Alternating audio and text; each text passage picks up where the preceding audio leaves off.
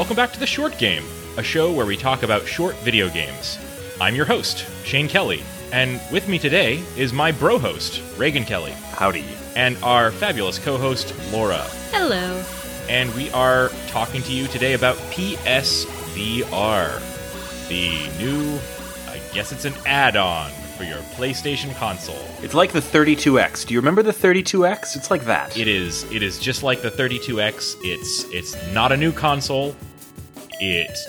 They say it's a new console, but it's really an add-on for your old console. So, I got one, and you guys all got to try it. Yes. So I thought it would be amazing for us to meet up and talk about it, and what it means for games like the games that we love on the Short Game. Yeah, I've actually tried 4 different VR headsets, and so it was really fun to play PlayStation VR because most of them have been weirdly in work situations where people have been like, try this on, see how augmented reality can be used in the interior design business. And I wanted to be like, no, I want to play video games on this. So I was really, really happy to take advantage of Shane's purchase of PlayStation VR and actually have fun with a virtual reality system. Yeah, this episode kind of spun out of the fact that Laura and I visited Shane just here recently for Shane and my birthday. I think we mentioned it was our birthday on the previous episode, but that was October 14th if you're marking your calendar to send me a big gift next year. And steal your identity. Damn, you're right. So Shane had just gotten his PlayStation VR, and we spent a weekend. First we went to the Renaissance Festival. Huzzah! Important. Huzzah! And then we played some PSVR. And basically, this episode, we just sort of wanted to give some impressions on the hardware and chit-chat a little bit about what it's like and whether we think it's for us or for the sort of people who play short games. I think it's the kind of new piece of hardware that everybody in the industry is looking at right now and deciding, okay, is this thing for me? We're talking about developers are looking at this. Consumers are looking at this. And I looked at it when it was announced, and I knew it was for me because I am crazy about VR. I have wanted a VR. I've wanted to disappear into virtual reality since I knew those 2 words back in the 1980s. So I was so hyped to pre-order my PSVR, and when it came, I was so excited, and I set it all up, and I'd just like to tell you what I think about it. I'm a little biased because I'm still super excited to have a VR headset.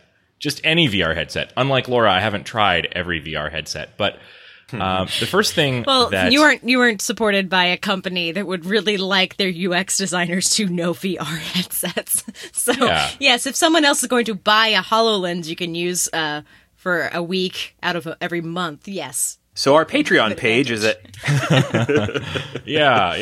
buy us all PSVRs if you want more episodes like this, listeners. But I'm very interested in hearing about your perspective on VR as a UX designer because so much of what you know about video games gets thrown out the window when you start experiencing them on a virtual environment instead of on a screen in front of you. Yeah, it's kind of like, how do I design tools for scuba divers? Not like, how do I design you feel like you're in this thing and you've got all this stuff around you and you have to look around at it, and there's spatial. I don't know. I found it. So I think that's a great example of the vocabulary of explaining games failing to explain the virtual reality experience.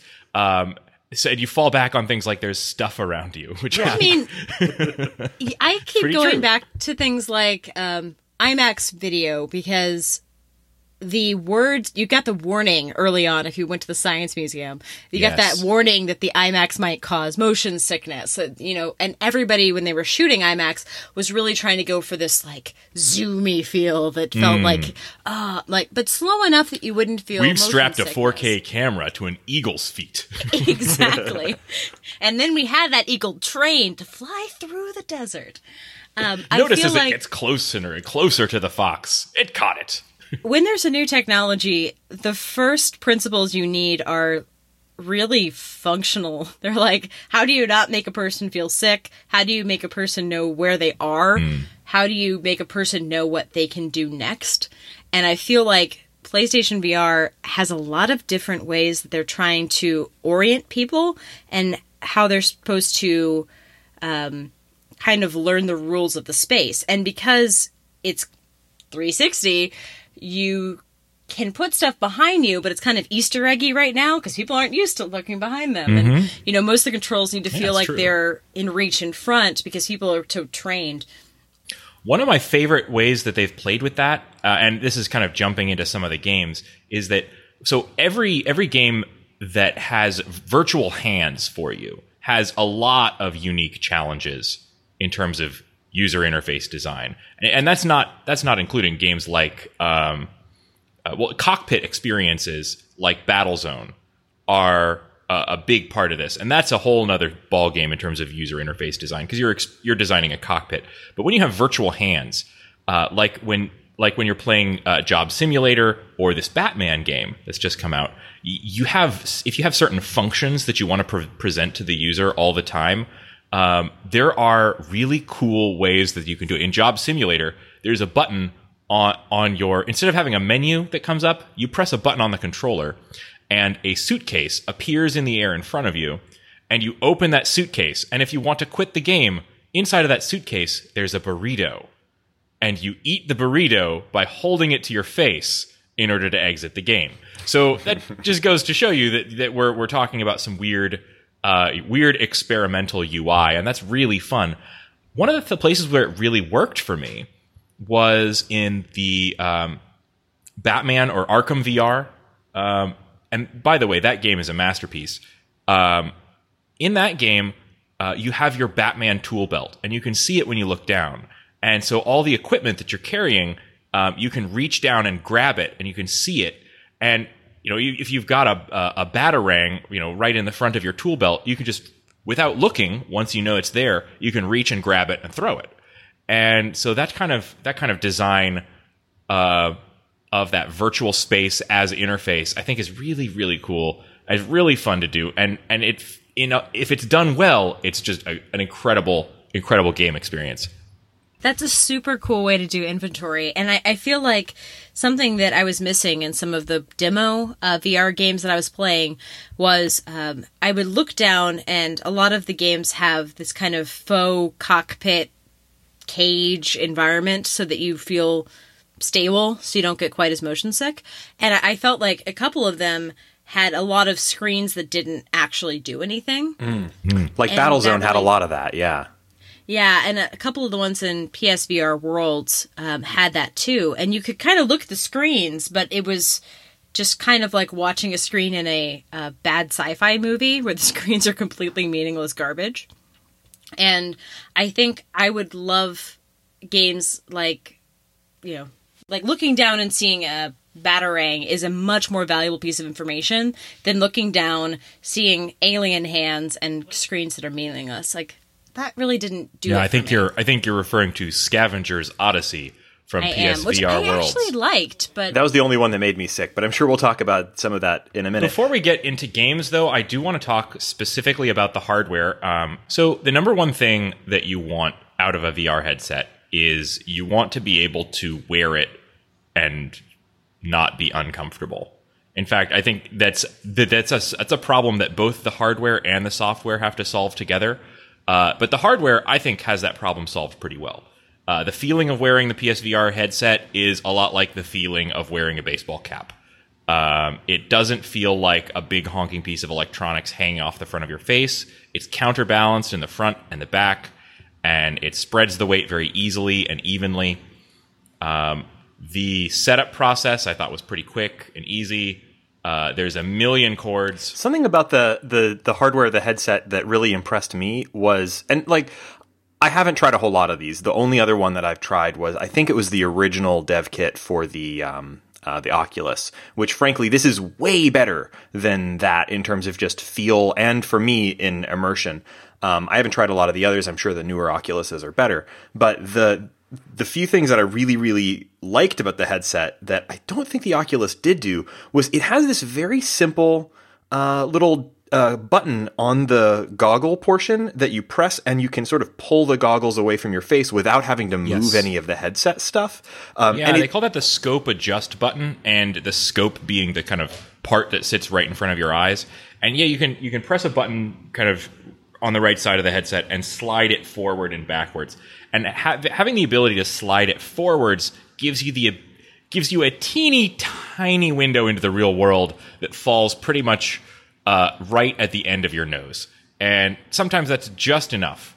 It's not enough if you are trying to get up and readjust the camera and like walk across the room. It's perfectly fine if you've dropped something though and need to like grope around for the controller or something. You can just slide that thing forward for a second. It's still on your head. It's still in the right position. You just slide it right back once you've, found the thing that fell between the couch cushions or and whatever. Frankly, having that adjustment really also helps with the fit, because being able to make sure I have listeners have not seen my head. I have a truly gigantic head. When I put the PSVR headset on, large head. It's famous. Yeah, I have several terrific anecdotes about you and me both, brother. The horrifyingly enormous size of my head. But the PSVR. So when I do put it on, I don't have to turn the little wheel to tighten it down whatsoever. I am pretty much the outermost extremity of PSVR adjustment. But let me put it this way. Basically, no hats fit me, and yet the PSVR does. So I think this really, truly is a one-size-fits-all heads device. And having that ability to slide things forward and back means that I'm able to get the lenses pretty much exactly where they need to be. So I've got no complaints about the fit of the PSVR.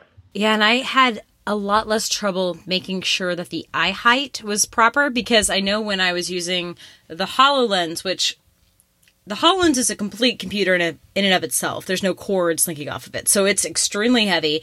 And when I put it on, I was lining it with my brow line, and the alignment of the viewfinder was very off. And it took a lot of calibration on my head to find the right spot of where they thought my eyes should be. Didn't have that problem with PSVR. I just put it on, and it kind of figured out where I was looking. And it was a lot more intelligent in that way.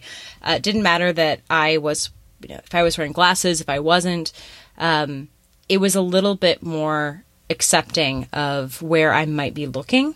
And I will say that it did lend itself to, you don't look with your eyes and you look with your whole head. And that was a change that I made very quickly with the PSVR. Whereas with other devices, I hadn't quite learned that you need to move your entire head to look in a direction. For some reason, the weighting of the other things, it was precarious. So I was trying to balance it on my head, and I was less willing to completely move my entire body to accommodate the system. So I really like that they've made it it's balanced to the front enough that you are ready to tilt and move your head like the games expect you to. Yeah, definitely. It's guiding you in a great way. And there are games that you play that have the direction that you're looking affect things like menus, controls, or even aiming. And so being able to whip your head around and trust that this thing is going to stay in place and not fly off your head or get misaligned and then your vision goes, I think is very important. And having a little adjustment dial at the back of your head. Yeah, and you have to train your body to look with your head and not just peer to the side. And it's been easier to learn that on the PSVR than the other headsets I've tried. Yeah, that said, I think it had a very good range of view. Like a field of view was not bad. It fills my peripherals. Well, I kind of want to disagree with you a little bit there. Not that it's not so. I don't have, like I said, that much experience with these. It's definitely better than the first gen Oculus that I tried, or the very short experience I had with that device. But it's something that I guess I wasn't fully expecting was how blurry your peripheral vision is. Now, I don't think this was because of any kind of like misadjustment, although I suppose that's possible, and maybe this could be better for other folks. But for me, everything in the dead center of my vision was pretty sharp and in focus. And if I tried to use my eyeballs to look around, as Laura was saying, it was very blurry. And also, I could clearly, it was not so immersive that I couldn't see that I was looking through something. It feels to me like wearing thick goggles. I mean, obviously you are, but I mean, like, it has the feeling that you would get in scuba goggles, where your peripheral vision is partially blocked and you're wearing something on your face that blocks part of your vision. And so it's not so immersive that it makes you feel, oh my goodness, I can reach out and touch the world around me. You still have that slight feeling of remove that you would have if you were, for example, I keep going back to scuba diving because for me that's like the one thing that it feels most alike to. But I don't know, I didn't find it super immersive. That's not to say it's not impressive. I would just, temper your expectations thusly. Yeah, I mean, I think I've found it more and more immersive the more I've used it. There's definitely a moment as I put it on for the first time where I was like, I've just got a cell phone screen strapped to my eyes, like Google Glasses, yeah. Yeah, but the actual feeling, the more and more I've spent time with it, there are certain things that sell me on the immersion of this thing, even though we're talking about something that has less than truly HD. And less than a truly HD image for each eye. You can definitely notice a pixelation effect in certain kinds of games. But having this thing on in a game that plays to its strength is incredibly immersive. So I do agree with you there. The first thing I brought up, like comfort, that's the number one thing. You have to have a comfortable experience. And every game that I've tried for PSVR, none of them have had weird frame rate issues.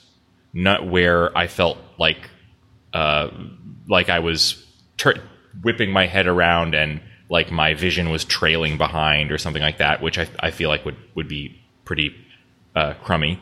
And that's super important. Frame rate is like, it's not something I care about almost at all. Like, people get really up in arms about, oh, this game isn't 60 FPS. And I'm like, that doesn't matter most of the time in most games, and particularly not enough to, like, harass a developer on Twitter because they frame rate locked their game at 30 and you wanted it at 60. Like, frame rate doesn't matter to me. But in PlayStation VR, or in VR rather, in general, it really, really matters. There's a really good episode of the Remaster podcast. It's a great podcast with Shahid Ahmad, who used to work for PlayStation and was somewhat involved in the creation of the PSVR, although he no longer works for them. And what's great about that is that he can kind of tell you some stuff that's would maybe be insider information, but now he's left PlayStation, so he can talk about it. And one of the things that he mentioned about it was that PlayStation's biggest message to developers when they're developing for PSVR is hit 90 FPS. And if you have to degrade any other element of your game in order to hit 90 FPS all the time, then you have to do it. Because if you start going below 90 FPS, people notice it when there's a lag when they're looking around. That's an enormous thing in VR, where it would be, 30 FPS is probably fine in most games otherwise. But if you're not hitting 90 in PlayStation VR, you're going to feel awkward or even ill. And I think this game's, all of them do, but some of them really achieve it by looking kind of PlayStation 2-y.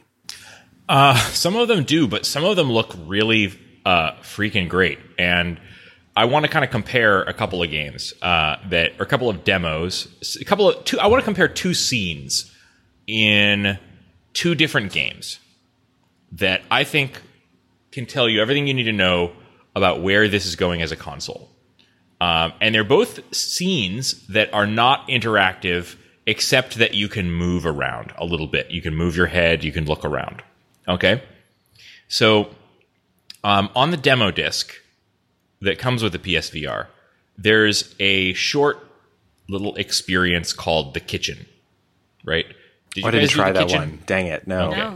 One of the first things that I tried for PSVR was a demo called, it's not really a demo, well, depends how you define demo. It's not a demo for a game that you'll actually buy. You won't be buying The Kitchen. It's a demo in the sense that it's a technology demo from the creators of Resident Evil. And this was one of the first things I tried on the PSVR, and I will say I almost shit my pants because it contains some very significant jump scares. You start off tied to a chair, and the DualShock controller that you're holding in your hand is represented by your two hands. If you look down, your hands are bound, and you are tied to this chair, right? And creepy shit starts crawling around and scares you with some very, very scary things that jump out, scream at you, and things like that. So it's great. It scared the shit out of me. But when I started it up, this was one of the first things I tried in PSVR. I was, at the end of that, questioning my PSVR purchase. And I'll tell you why. It's because of the jagged problems with like jaggies and shiny edges of things. Everything looked very pixelated in The Kitchen. That's not to say that it wasn't an immersive experience, because as I said, I practically shat myself. But the graphics looked bad. The graphics are not great in The Kitchen because it's trying for photorealism, but it's trying for photorealism in a way that falls just short. And it falls short in a way that things don't fall short today. It has it doesn't handle low resolution well. And I'm not saying it's like it's not stylized enough to get away with it. Yeah. Yes. And it's not even so some games do that low resolution well by stylizing and being cartoony, and that's great. That looks awesome. Job Simulator, great example. But the game that I want to compare it to is Batman Arkham VR. So at the start of Batman Arkham VR, there's a scene, the very first thing you experience in that game is the death of Batman's parents. Because no one's ever seen that before. How many times have we seen that? But it is the difference between that scary scene and the scary scene in The Kitchen is that in Batman Arkham VR, the anti-aliasing on everything is perfect. The game looks beautiful because it is rendered perfectly. And the graphics look phenomenal. It's incredible. Like Bruce Wayne's mother is wearing a fur coat, and you can lean in close, and you almost feel like you're going to get a face full of this fur coat as you stand there in this alley, knowing. And of course, you start off this scene and you realize, wait, I'm really short. Because you're a kid. Yeah. And you look up, and it's your mother leaning over you, and she's wearing this mink, right? And graphically, fur is hard to do, and they do it well. And then, both parents are there, and the characters look better than anything else I've seen on PlayStation VR. And then after what is going to happens, the horrible mobster comes and gets right in your face. And he's got tattoos on his face, and he's leaning in, and if you move at all, he's watching you. He's looking right at you. He's pointing the gun at you. And that's one of the best moments that I've had in PSVR that wasn't in a interactive moment. So to kind of compare those two, different developers are going to take advantage of this hardware to different extents. And you can get incredible experiences out of this hardware. And having tried a bunch of different pieces of software for it, that's one of my big takeaways, is that, and in this case, I think the biggest difference between those two scenes, anti-aliasing. Yeah, and that's so interesting. That's not something that, makes the back of a box for a video game. Things like this game is 90 FPS and has good anti-aliasing is not an exciting thing to say, but it makes such an enormous difference in this sort of experience in a way that you wouldn't expect that's not something that would be important to a regular developer in a regular game. It's a little anti-short game in some ways. We tend to champion things that are very stylized or things that don't necessarily look great but have great mechanics. But when you are in a 360 immersive view, you need something that's going to keep you there. So we're not saying you need everyone needs AAA money, but you need to either stylize or really make it count. Yeah. I think as the tools for creating these kinds of games improve, that really good anti-aliasing and really perfect frame rate are going to be table stakes for creating a great game. I think you're probably right that the tools are going to improve, but also I think expectations are going to get better. Now that somebody can go and play, Arkham VR, for example, and see how well those developers succeeded with their game, folks will know more about what to focus their resources on. They'll know, well, we really need to pour resources into getting that anti-aliasing right, even if that means maybe skimping on something else. And, it's just a different way of focusing your resources. Yeah, and the only con I've heard to Arkham VR is actually our favorite thing, which is that it's short. And I'd rather have them deliver a short, well-crafted experience than try to make that cost $300 because that's probably what it would cost right now. And it's not that it's short, but it's also not like AAA cost either. Like the games on PSVR are short because I think that the ideal play session for PSVR is a relatively short one. But that even makes it more attractive for me as a gamer who likes to just sort of dip in and out of things. But in terms of my final thoughts on the hardware, I don't want to leave this sort of review with only glowing things to say about the PSVR hardware, although I think the hardware is really good. I do have a couple of issues that I would like to kind of bring up. And one of them is, so the tracking is universally pretty good, but it's not perfect. When tracking fails, it's weird because you might look behind you and turn and maybe somehow move out of the range of the camera. And you might sometimes you'll see a message flash up that says you're out of the playfield. But other situations, you might move and turn and the floor jumps up to hit you in the face. And that's pretty weird. So, again, it's good. The more I've played it, the more I've learned how to position the camera, how to position myself to get the best results. But it's not perfect. And the biggest issue that I've had with the PSVR is what I have kind of come to think of as playfield drift.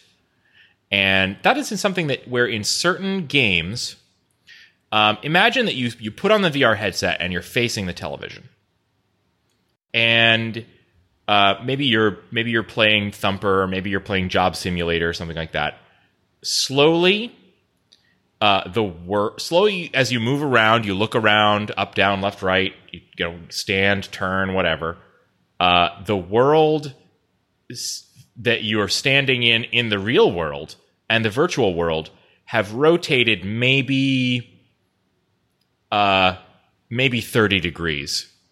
Maybe 60 degrees, right? So that physically you're facing the television where you have the camera hanging.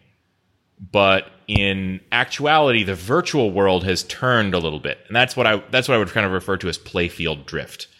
And that's a constant issue that I've had. The best solution to it is to find the right positioning in terms of distance from the camera. The good news is that this is not a problem that has caused me a lot of trouble. In actuality, it's easy to just sort of angle my body, a little bit, and problem solved, right? But it is noticeable, and it's a little bit weird. It's not something that happens all at once. It's something that happens very, very, very slowly. So slowly that I don't notice it until I realize that I'm facing in a different direction than what I actually felt like or thought I was facing. The second kind of weird hardware issue that I've encountered has been issues with the headphone volume. The PSVR has phenomenal audio, which is something we haven't mentioned yet. I don't want to talk about an issue with the audio without talking about first the fact that the 3D audio you get from the PSVR is really good. And it adds to the immersion enormously to have sounds moving all around you and really feel as though you hear things that are happening behind you or to your sides. You pick up a phone from your desk in Job Simulator and you hold it to your ear and you hear it exactly where you think it ought to be. But I've had problems with the headphone volume. I just don't feel like the PlayStation VR can get the sound loud enough. That's my biggest complaint. When I'm playing Thumper, I want it to deafen me. Yeah. Yeah. And, I can't quite get it up that high. I could turn it up all the way. But maybe that's something that can be solved with the settings of the game itself and not of the hardware. Or maybe it requires a PlayStation hardware update. I doubt that's a problem that can't be solved. Really, both of these, I think, are problems that could probably be solved by hardware, probably be solved by software. You might just need some lower impedance headphones or something. That's true, maybe. I haven't tried it. I've tried it with 2 different headphones, though. Best results were with closed headphones that cover your ears, but I just really want to be able to crank the volume way, way up for those music games. Yeah, they might have done it for safety reasons, which boo. Maybe. We'll see. Well, I concur with all of that. I experienced that in Job Simulator, and maybe now's a good time for us to transition into talking about specific games, and Job Simulator would be a good place to start. Job Simulator was really fun and really cool, but I definitely noticed that sort of playfield drift that you were describing.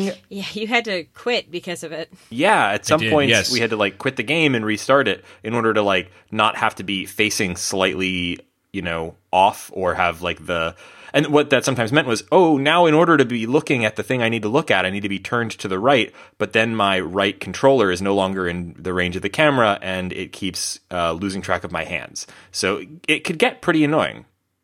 Yeah, and I have one of the nice things here is that, again, this is all new technology. The creators of Job Simulator, Alchemy Labs, OWL, Chemy Labs, have put out some guides, and they address this issue in particular. And they say that most of the people have been reporting bad tracking issues related to rest mode, which kind of include the drifting that I'm describing, and that a power cycle on the PlayStation can clear it up. That's actually held up in my experience, but a problem that comes back again and again is not a problem that I want to keep having. I want them to fix it in software somehow so that I can use the rest mode on my console as God intended. They also have a whole page, which, by the way, is great not just for their game, but for all games. That gives you really great tips in terms of how to position yourself in front of the camera and how to position the camera for the best possible tracking. And I've got to say, the learning how to best position the camera was not particularly easy. It really does have a huge impact on your quality of play. And the better I've gotten at it, the more fun every one of these games has been. Well, I was an observer for Job Simulator, so I guess I'll tee it up and let you two who've actually had the hands-on experience, no pun intended, because there's no... it does have hands, sort of. It has hands. It does have hands in the game.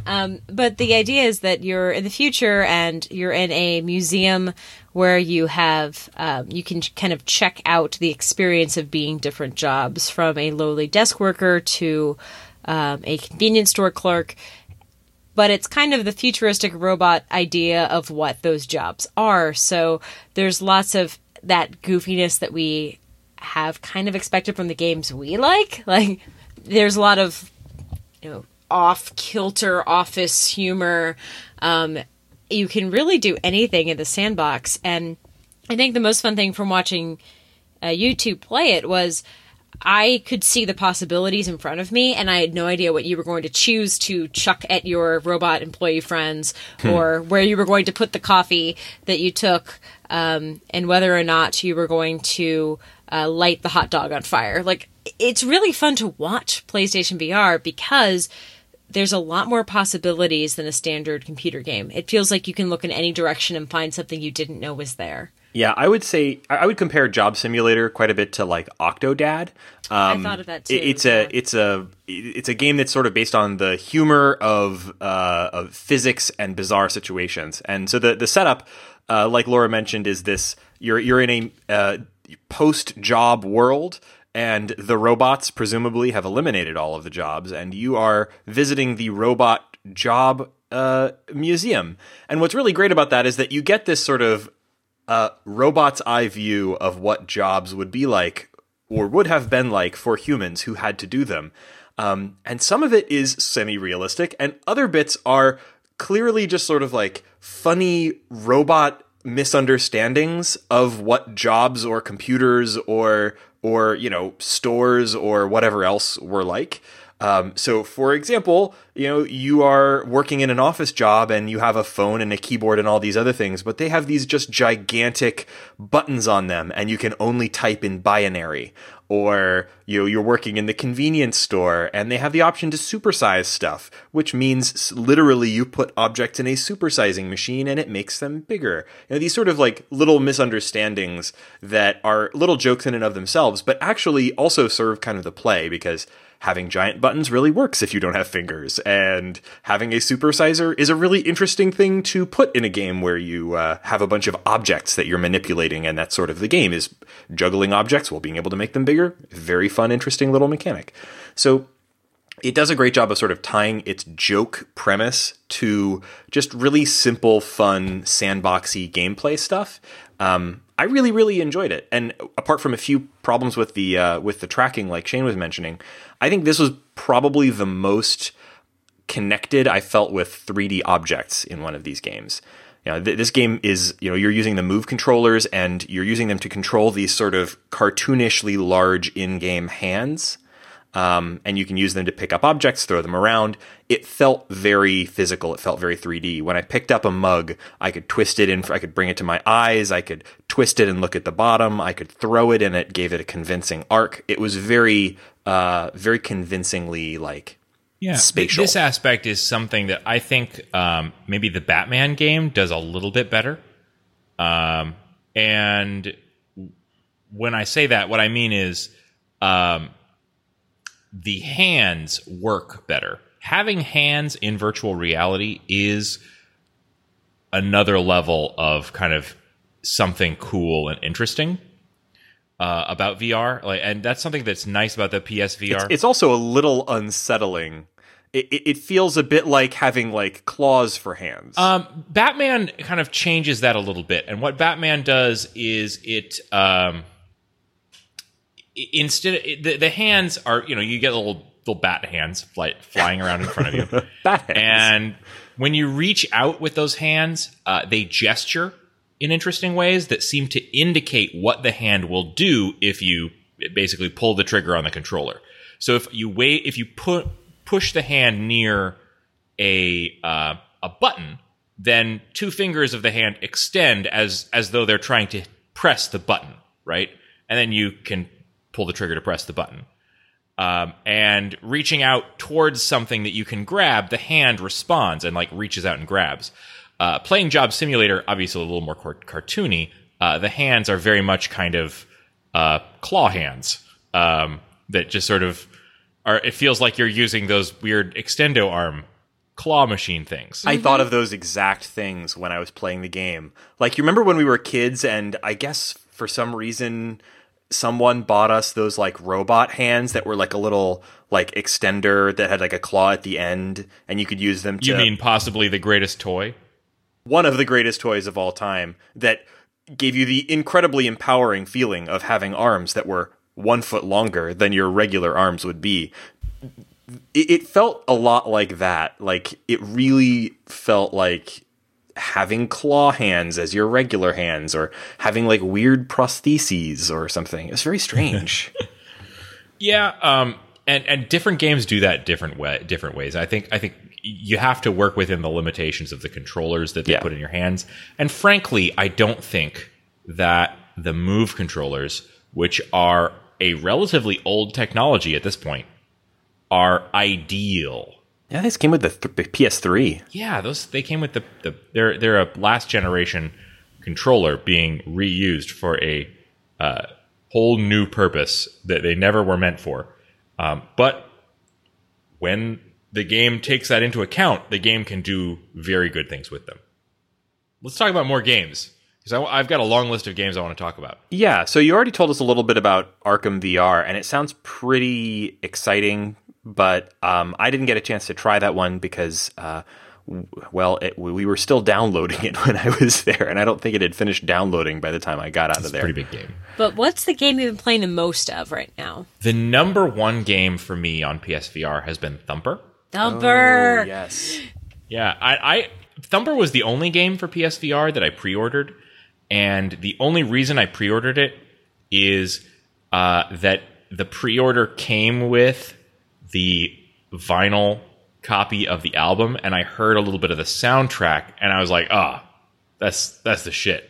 So I bought the soundtrack, and it came with a pre-order of the game.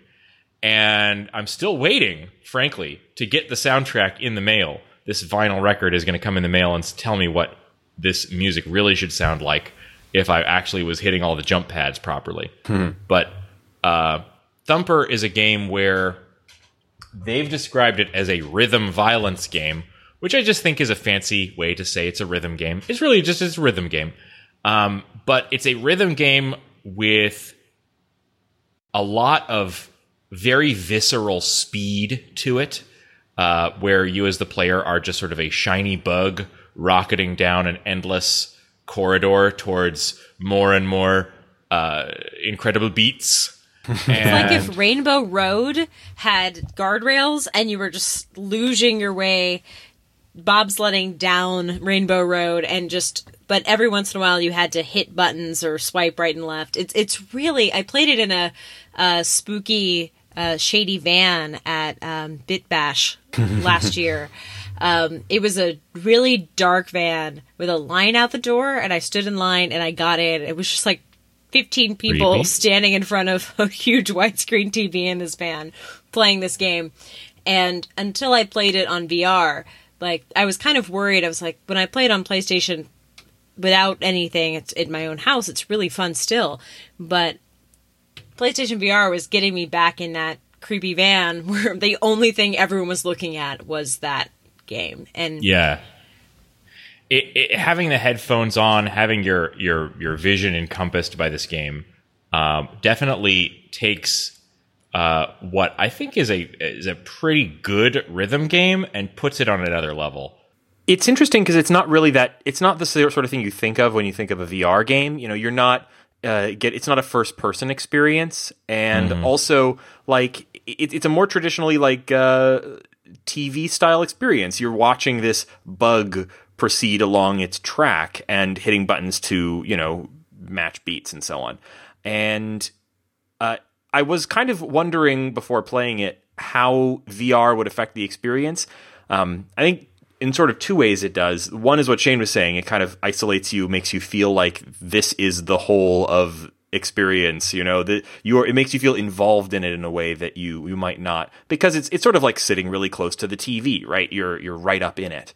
But the other is that like it adds this sort of subtle 3D-ishness to it that made it sort of interesting and involving. You could lean and see angles on the bug that you wouldn't have otherwise seen. It doesn't really change the fundamental gameplay, but it does make it feel more involving. I think it's a really interesting kind of example of like how more traditional games can bridge that gap into VR without really fundamentally rethinking how they play. It plays basically the same whether you're on VR or not, but the VR definitely does bring something to the experience.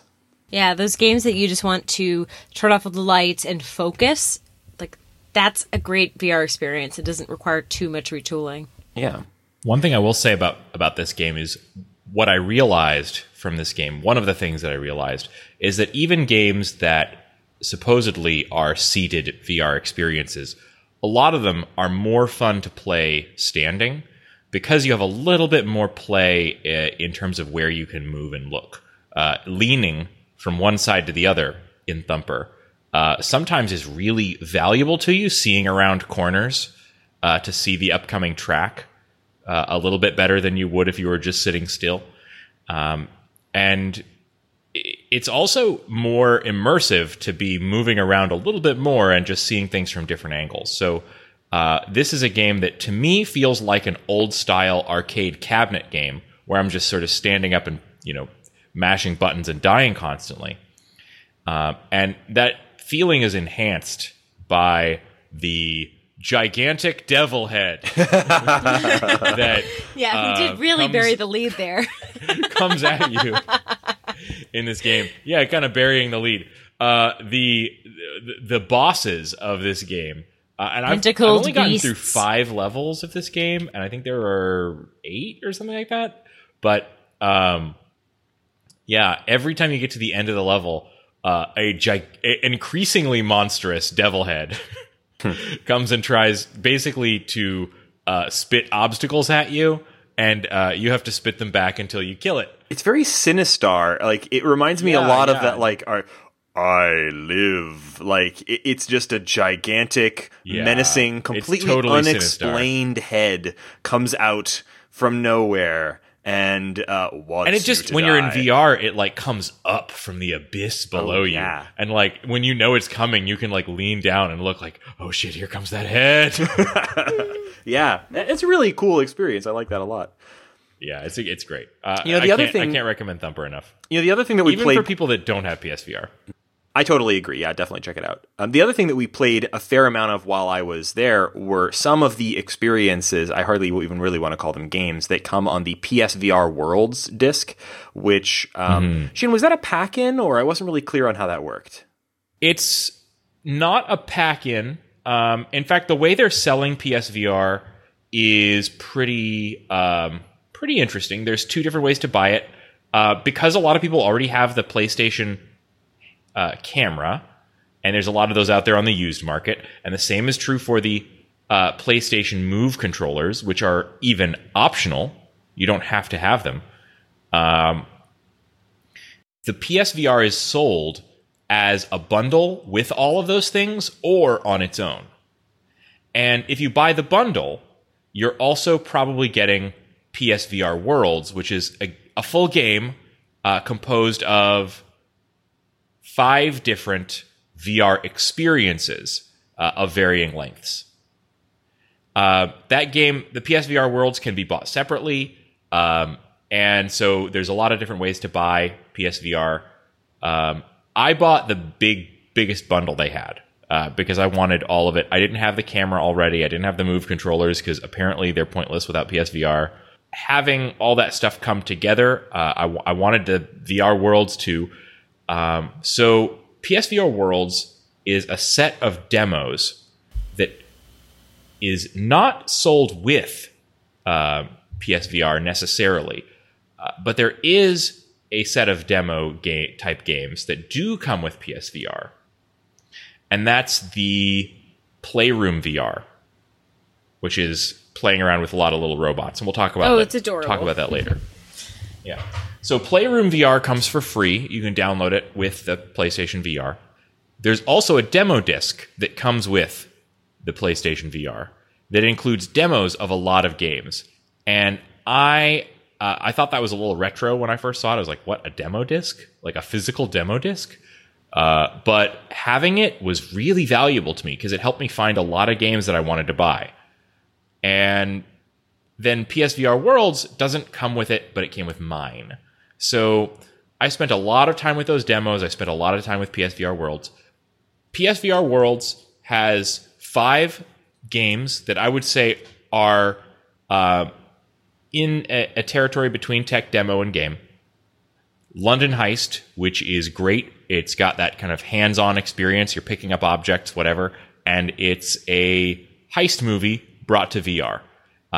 And one of the nice things about it is it's got good gunplay. It's, as yet, the only experience I've had in VR on PSVR where there was really good gunplay. Then there's Ocean Descent, which has basically zero interaction, but you get to see lots of cool fish. and be attacked by a shark if you like. There is a scary version and a not scary version, basically a sharked and a unsharked version of Ocean Descent. It's great to put just the headset on somebody and sit them in the chair and say, hey, look out for the shark. And then just watch their reactions. This is enhanced all the more by the social screen, which is a unique feature of PSVR where you can see basically what the person is seeing or sometimes other things on the television screen. I have to say that my first PSVR experience was when Shane texted me a video of my dad reacting to being attacked by the shark. And oh my gosh. It was pretty funny. Dad's a, he's not a game gentleman. And I don't know, how would you describe his reaction to PSVR as charmingly astonished, I would say, is his reaction. And then when the shark came around, a little bit unnerved. He's made of stern stuff, Pete Kelly. I have had Whereas other friends, I was however, like, yeah, shark, come at me. But it was at like 1 a.m., so I don't think that I've had other friends who like literally flipped out, like freaked out, and got very scared of the shark. So not all the PSVR World's experiences were like super winners for me. VR Luge is kind of boring. Basically like a driving game, but you turn with your face and you're luging down. Ultimately, even if you win the race, you're still a loser. Scavenger's Odyssey, kind of mixed. I thought like Scavenger's Odyssey is a cockpit experience. VR and cockpit experiences are pretty good. It's got a lot of movement. You're driving yourself, which I think is great. A little bit of shooting, but I didn't think it was super great. I have to say, this was the one that made me, like, none of the other experiences gave me motion sickness, and I actually wasn't really expecting motion sickness to be a thing for me because, I'm rock solid on boats, and I can mostly read in the car, and all the other things that will trigger motion sickness for a lot of other folks don't really happen to me. And the first few things I tried, no problem at all. But this one, I don't know what it was exactly, but something about just as soon as I started steering you're kind of driving a weird mech, as soon as it moved, I felt a lurch. And every time I moved it, I felt wrong. And I ended up bailing on it after probably only about 10 minutes. Also, you were drunk. I'm not that drunk. That's true. But I think, I was fine with it, but I could see how people would be sick because not only are you sitting still while it's moving forward, and a lot of other games aren't doing that, but later in the game, they're actually fully rotating where you're sitting. So you'll go from, gravity is, the whole screen is turning. Like it's pretending like you're upside down or on an angle. Yeah. Like you're making huge leaps. So you have to be able to detach. And I've seen it more than a few people. It's not just you, Reagan, that got sick during that particular demo. Yeah. And then finally there was Danger Ball. And Danger Ball is Pong with your face. And I actually think is probably my two favorites would be London Heist and Danger Ball. Really? Danger Ball was kind of neat. To kind of explain what that means in terms of Pong with your face, it's you're playing a kind of a ball game where you've got a kind of a field or box, I guess, between you and an opponent, and wherever you look is where your sort of Pong paddle goes, sort of a 3D spatial Pong. It was kind of neat. I don't think it would have held my attention for very long. It was, Pong is Pong, and being it moves the paddle where you look is kind of an interesting way to play. It's nice to be able to set the controller down and play entirely just by looking around. But I don't know, I didn't find it particularly engaging, and I wonder how many games can really get much gameplay out of just looking around. Yeah, that's true. Although I think I actually maybe clicked with it a little better than you did. But it's more replayable than a lot of these others. London Heist is also very replayable because it has this sort of shooting gallery mode as I said, like it has really good gunplay. Like using the guns, reloading the guns, like feels good, and feels pretty accurate. So it's all pretty good. The game that I've had the most fun with my wife has been Keep Talking and Nobody Explodes. And that's a game we played for this podcast. So if you want to know our thoughts on that game, you might as well just go back and listen to our episode on it. Yeah, and that was a nice quick episode. We played it minus VR, but I could totally see how this would work so much better in VR, because it's a game about one person can only see the instructions and one person can only see the bomb, and you have to talk to each other and work out how to dismantle the bomb. Really great concept for this game, particularly for PSVR with the sort of social screen thing that it has. This is, I think, probably the only party game for PSVR that I think kind of makes sense. So I think this is a perfect game for PSVR, and also really perfect for bringing people into it. You only have one VR headset. You're not going to be plugging multiple headsets into a PlayStation. So this is a great way to give you a multiplayer experience with just a single headset. Definitely. I really, really liked something that I didn't expect to super love, but I really, really liked what I played of Wayward Sky. And I wasn't familiar with these developers. They're called Uber Entertainment. They've developed other things, but they weren't a super familiar developer for me. But Wayward Sky is, I guess, kind of a puzzle platformer or puzzle adventure game. Yeah, they call it a look and click adventure game. That's a really... Or a point and look adventure game, something like that. Yeah, because it has a lot in common with point and clicks. And I think Reagan called it a dollhouse, and that if you were in the system and you could kind of manipulate things inside the point and click adventure with your move controllers, there was a lot of, you go here, little doll. Definitely. One of the things that I liked about that is that where a lot of VR games have focused on solving the problem of comfortably moving around, this game just sort of forgets about it. And when you're moving the character, you're seeing it from above, from a fixed position where you have a great view of this area and you're able to control the character very naturally. And it's great because it's 3D and you can lean in and you can look around, and there are secrets where you can look behind things and stuff like that. So that aspect is satisfying and great. But when you get into moments where the character is solving a puzzle or interacting with objects, that's when you take that character's perspective, and now your hands are reaching around in the virtual world and turning dials and flipping switches and solving puzzles. So it's a great combination. Yeah, many of my favorite games just in general are, third person. First person games are cool and they're their own thing, and lots of shooters and other things take that approach. But, I kind of had wondered, are first-person games going to be really all we get when it comes to VR, because it seems so designed for that? But this was the first game that I played that was 100%, well, not 100%, but it was really designed as a third-person experience like you might have in an adventure game.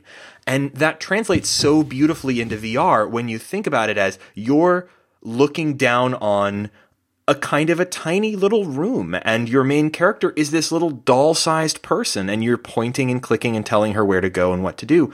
And there's just something incredibly adorable about looking down. You can get, you can move around your head, so you can get down on your knees and look at her eye to eye, or you can stand up and get an overview of the area that she's in. You can bend around and see things that you wouldn't be able to see from her perspective. It really actually added to this third-person perspective in a way that I totally wasn't expecting.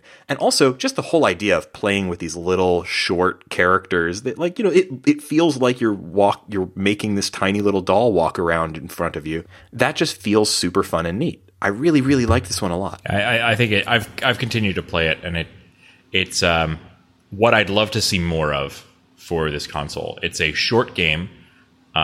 It's pretty focused. It's a unique twist on an old genre for a new platform, and it's a lot of fun. Yeah, it felt the most like the short game of anything, the things that we tried for PSVR, I think. Although almost everything that we've discussed, I would say, fits our wheelhouse. That's one thing that, as we're kind of coming up on the end of this episode, I have one or two more games I want to talk about, but this is as good a time as any to say, I think PSVR is going to be the console for cool, innovative, short stuff. You're going to have companies that are like Uber Entertainment or like Drool, who made Thumper, or putting out something that's really Crows, Alchemy Labs. Oh my god, I'm so excited about stuff coming out from Crows, and from Alchemy.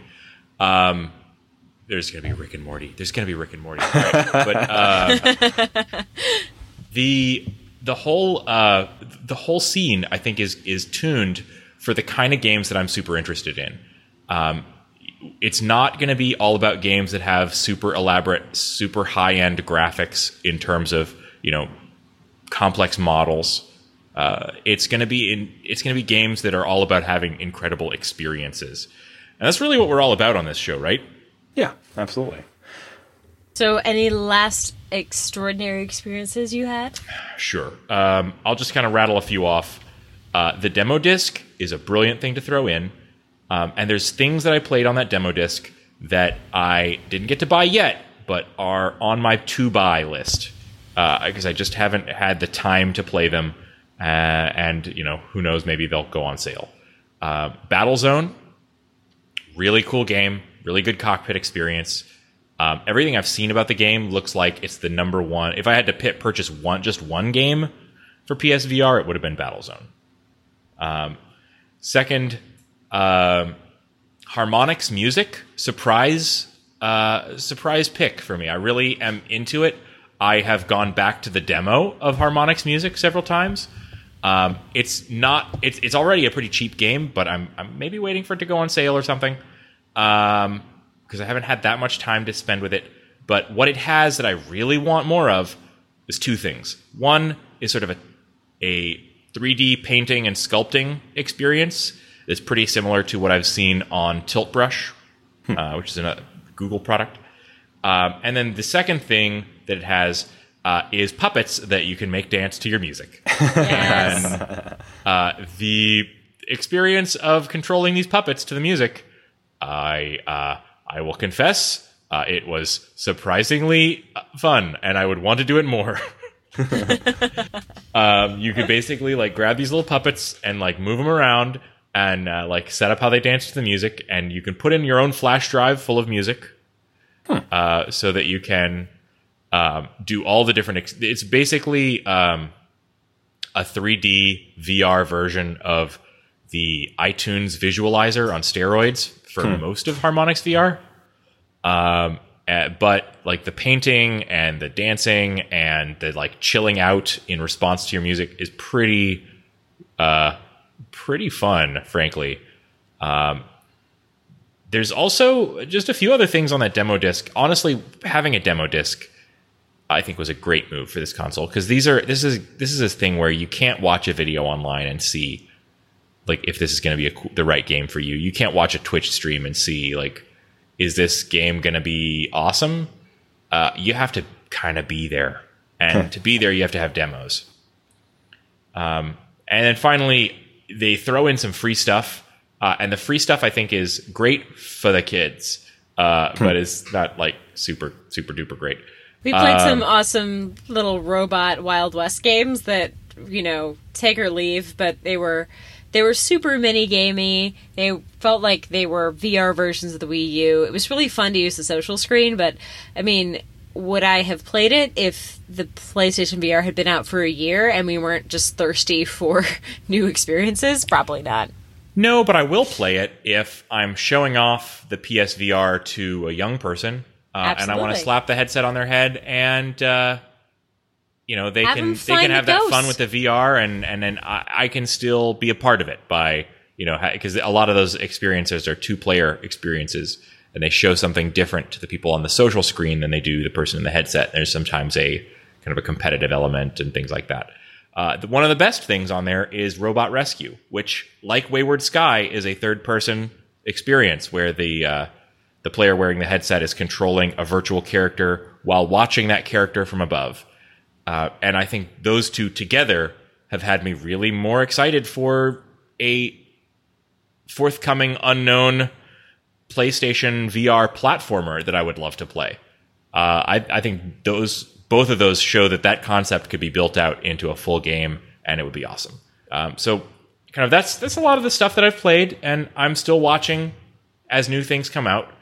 There's other games that I really want to get my hands on, there's a game coming out that's kind of a Civ style, not Civ style, but like a God game crossed with a crossed with a Civilization game. And that's another experience where you're looking down from above. It's called Bound, I believe, or Tied, or Tethered. Tethered is what it's called. And so I think there's going to be a lot of cool games coming out for this system. But ultimately, we want to kind of answer for our listeners the question of, should you get this? And I just want to say right out, I can't tell you whether you should get this because, I mean, it's kind of expensive and, you know, money's probably tight. But if you're the kind of person who agrees with the kind of reviews that we tend to give games, if you're a listener of our show and you think that, you know, you want to trust me in terms of what kind of games you think I would recommend, I would say that this is a system that's going to offer a lot to the kind of people that listen to our show. I think it's really good to hear. I was not sold on it at all until trying it. You know, I didn't pre-order it. No aspersions intended to be cast here. But when I heard you had pre-ordered it, I was like, really? That thing's like $500 Are you serious? And I thought it was a little that's for the big bundle. The full bundle, yeah. And I was pretty skeptical about the idea of spending that kind of money on a thing that I hadn't tried. And particularly considering that my one very short experience with VR had been a little underwhelming. This was so much more interesting to me as a polished, finished product. I mean, just the fact that you can go on a download store, like the PlayStation Network store, download a game and be playing it on VR, you know, that takes so much of the hassle that you would find in a lot of these other like products that are just not fully fledged yet. This has found a really good balance between being just a straight up simple buyable consumer product and having this cool advanced technology, but also keeping the price somewhere. Like this is I think still the cheapest option for VR too. Yeah, in terms of the full system, it is. If you already have a gaming PC, it still gives the gaming PC plus VR headset kind of a run for its money. But if you don't have a gaming PC, and I do not, this is pretty much your only option to get a full VR setup. And there's a really good reason why when you go to a BitBash or a developer conference, the lines are enormous for VR. And it's not just because everyone wants to see how it feels. It's because it's really fun. And I think I was super sold. If I wasn't planning a wedding, I probably would have pre-ordered one and just kind of been like, sorry, Justin. But, you know, unfortunately, $500 is probably going to go to a caterer instead. Hey, however, you know, their wedding registries exist for a reason. We don't have one, but if we did, I would be putting PlayStation VR. What if that's the entire registry? Oh man, that'd be weird. I have a secret registry, and it's just me getting stuff for the short game. Could happen, but honestly, I really loved it. I think that the weird experimental stuff on this platform is going to be incredibly interesting. You mentioned Crows earlier. They did the Dr. Langeloff and the something tiger game. Cursed Emerald, blah, Curse blah, the blah. Emerald, Tiger, Diamond. It was a great game, and it was free. A whirlwind heist. A whirlwind heist. So good. All they're doing now is VR, and I can't blame them. If I was an indie game company that had a lot of cool story stuff, I would want to be doing little short VR experiences too. And that's why, like, I am now very on the edge of buying one of these things. And it's just because I don't want to be left out of these experiences. I don't want to be left out of this story.